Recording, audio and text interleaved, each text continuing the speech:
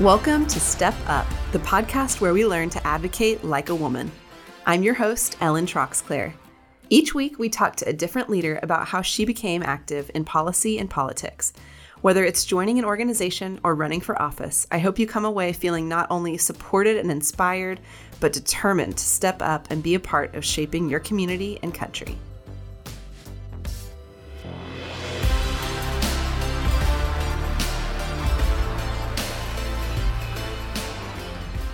Hi, I'm Ellen Troxclair, and I'm thrilled that you're joining me for the inaugural episode of Step Up, How to Advocate Like a Woman. I'm a wife, a mom, a small business owner, and a senior fellow at the Texas Public Policy Foundation. I also have the unique honor of being the youngest woman to have ever been elected to the Austin City Council. What's funny about that is that Austin is an incredibly liberal city. It is the blueberry and the tomato soup, as Rick Perry is fond of calling it. And yet, I'm a conservative. So out of the 11 members of our city council, I was the lone voice for anybody right of center. Regardless of what the issue was that we were talking about, there were lots of 10-1 votes, and I was often the lonely number one. So I'm starting this podcast because throughout the years that I was able to serve on the city council, I really had a platform to talk about all kinds of issues across the spectrum from, budgets and taxes to homelessness and how to solve our social issues, state versus local preemption, and a vast array of other topics that we dealt with on the Austin City Council.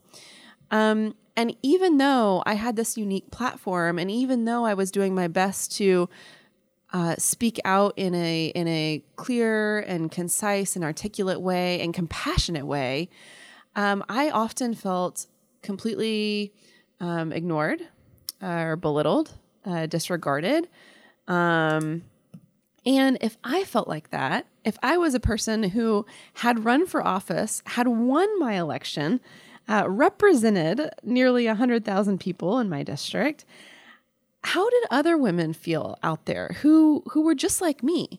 When you get on your social media, do you feel completely overwhelmed by opinions from the other side of the aisle that not only are disagreeing with you, but doing so in a way that makes you feel so isolated and so alone? I feel I've talked to women who, they're afraid to speak up at even dinner conversations because they don't want their waiter to overhear their political views. Or on the sideline of their kids' soccer games, they're talking in hushed voices because they don't want others around them to judge.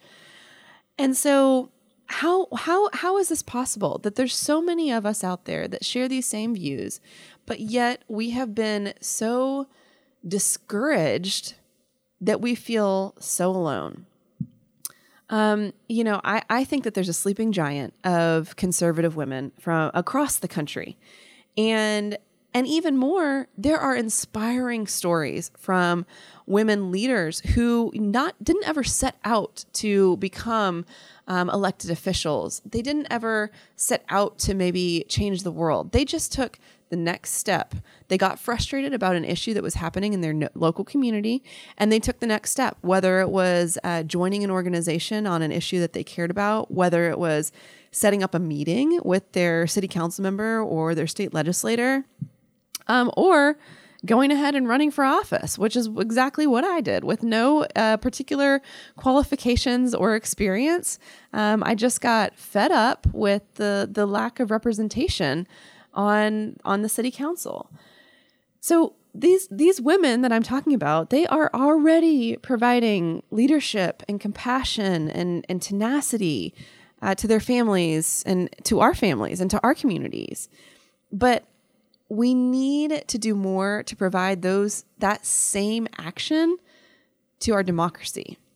I know that we all care about what our kids are being taught in school. I know that we are all worried about the direction of our country and don't often agree with the rhetoric, the divisive rhetoric that we hear on a daily basis coming from the 24-hour news cycle.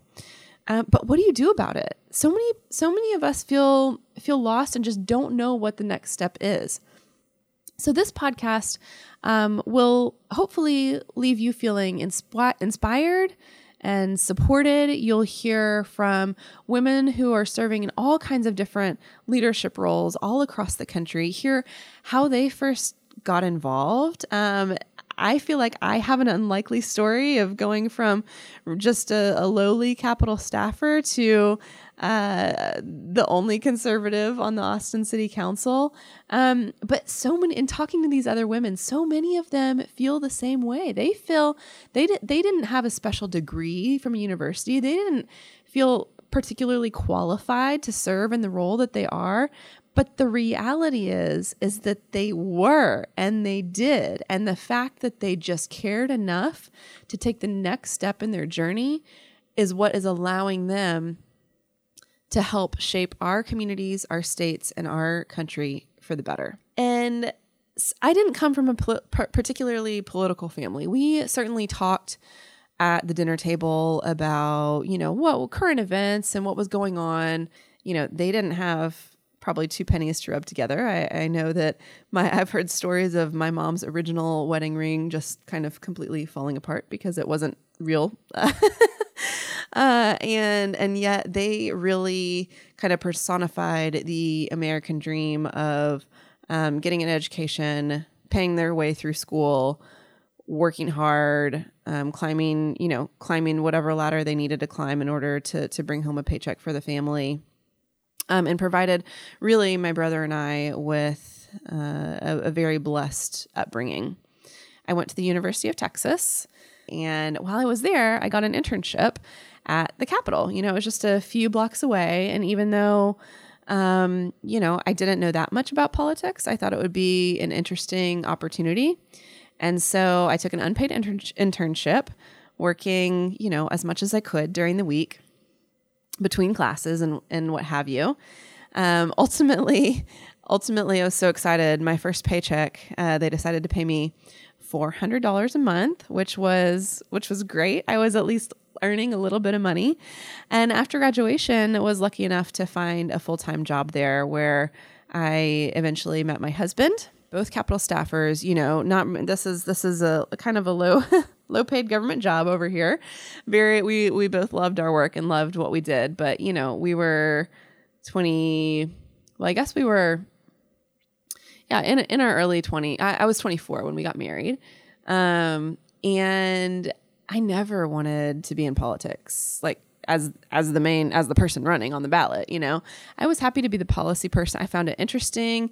I liked being around it, but I was always happy to be in the background, always happy to be the person kind of in the office doing the policy research or building relationships in order to better understand an issue, or writing an op-ed that whoever I was working for could publish about their thoughts on a topic. But I never wanted to be the person who had to actually stand up in front of the crowd. I mean, even though I was working at the state level, so I paid attention a little bit to local politics, but I wasn't in any way involved or invested in city level politics.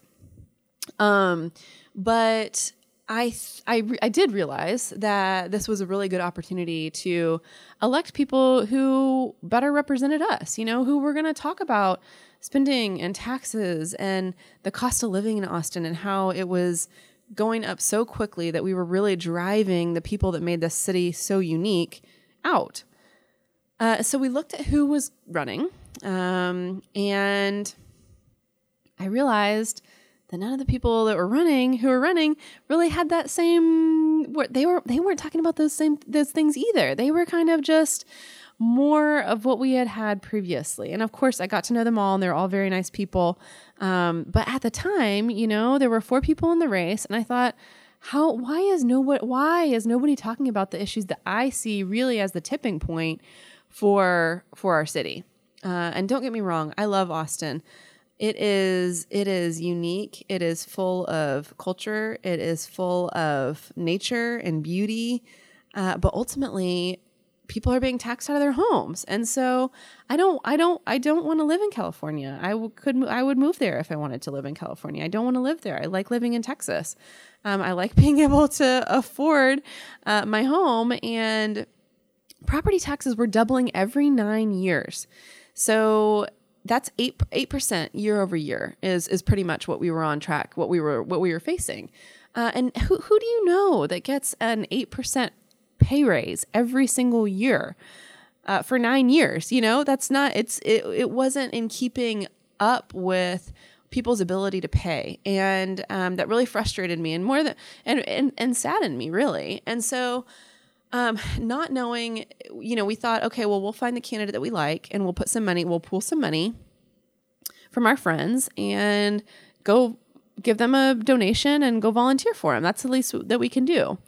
But unfortunately, we just didn't find the candidate that we identified with. And so I literally woke up one morning and said, well, I can't complain if I'm not willing to step up and do something about it. And, you know, I have to be willing to be a part of the solution.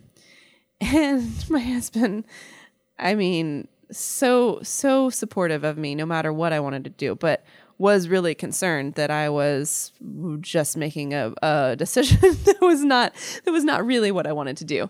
And he said, well, I mean, you've never talked about wanting to run for office before. Are you sure you want to do this? You know, it's going to be really difficult. You know, you've been around it, you know what it takes to put your family through a campaign and how hard it is and how much public speaking you're going to have to do. And I just I don't know what got into me. It must have been a God thing because I just was so determined. And I mean, I didn't have a whole lot left. I didn't have any time to think about it anyway. We were right up against the filing deadline. If I was going to run at all, if I was going to have any chance, I needed to go ahead and get my name on the ballot and get campaigning, get out there. And I hired a campaign manager. I didn't have a consultant like the other candidates did. I just went out there and talked about property taxes because that's what I cared about. And I think I was so genuine. And it's like almost my inexperience or my inarticulateness speaking to crowds.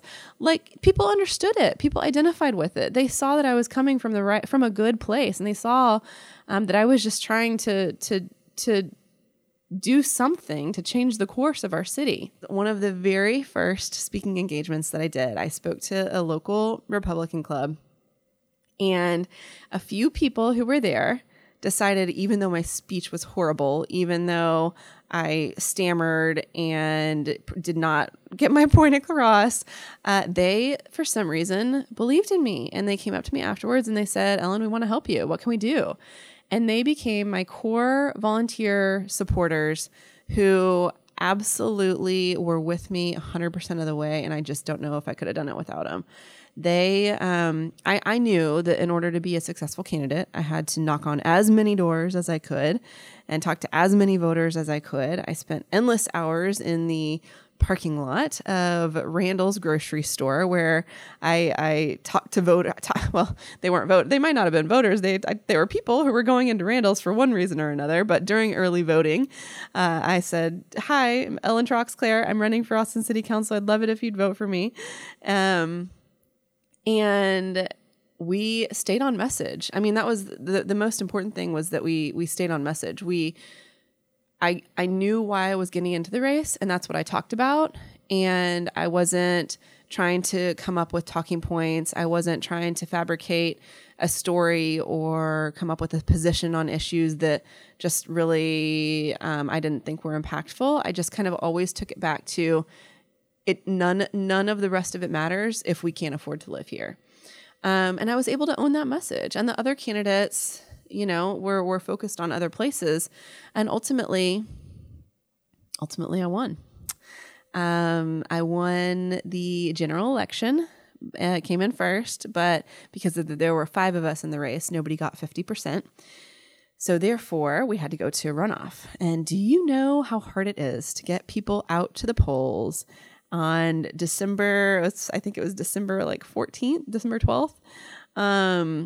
Man, you think we have low voter turnout in our regular elections? Try getting people out to the polls for a local special election near Christmas. But we did. And ultimately I won by 56 votes, which is the slimmest margin in Austin history. And so I think what I'm trying to say is there are so many different ways to make an impact. Of course,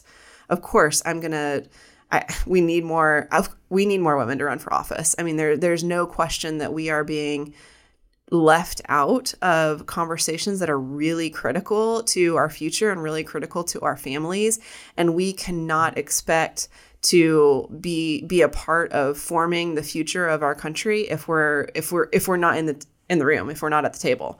So definitely running for office is something that I'm always going to encourage people to think about. But I know that that's so daunting. I know that that's a really big ask, and a lot of people don't know where to start. So I think it's also important to reiterate that there are a million ways for you to get involved.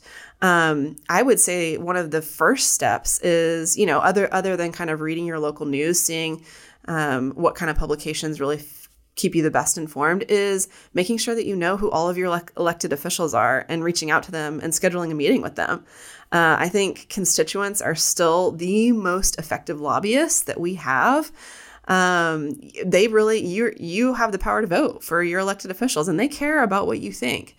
And so, especially at the local level where, it's not like you're flying to DC. I'm talking about find out who your school board member is, find out who your city council member is, your county commissioner.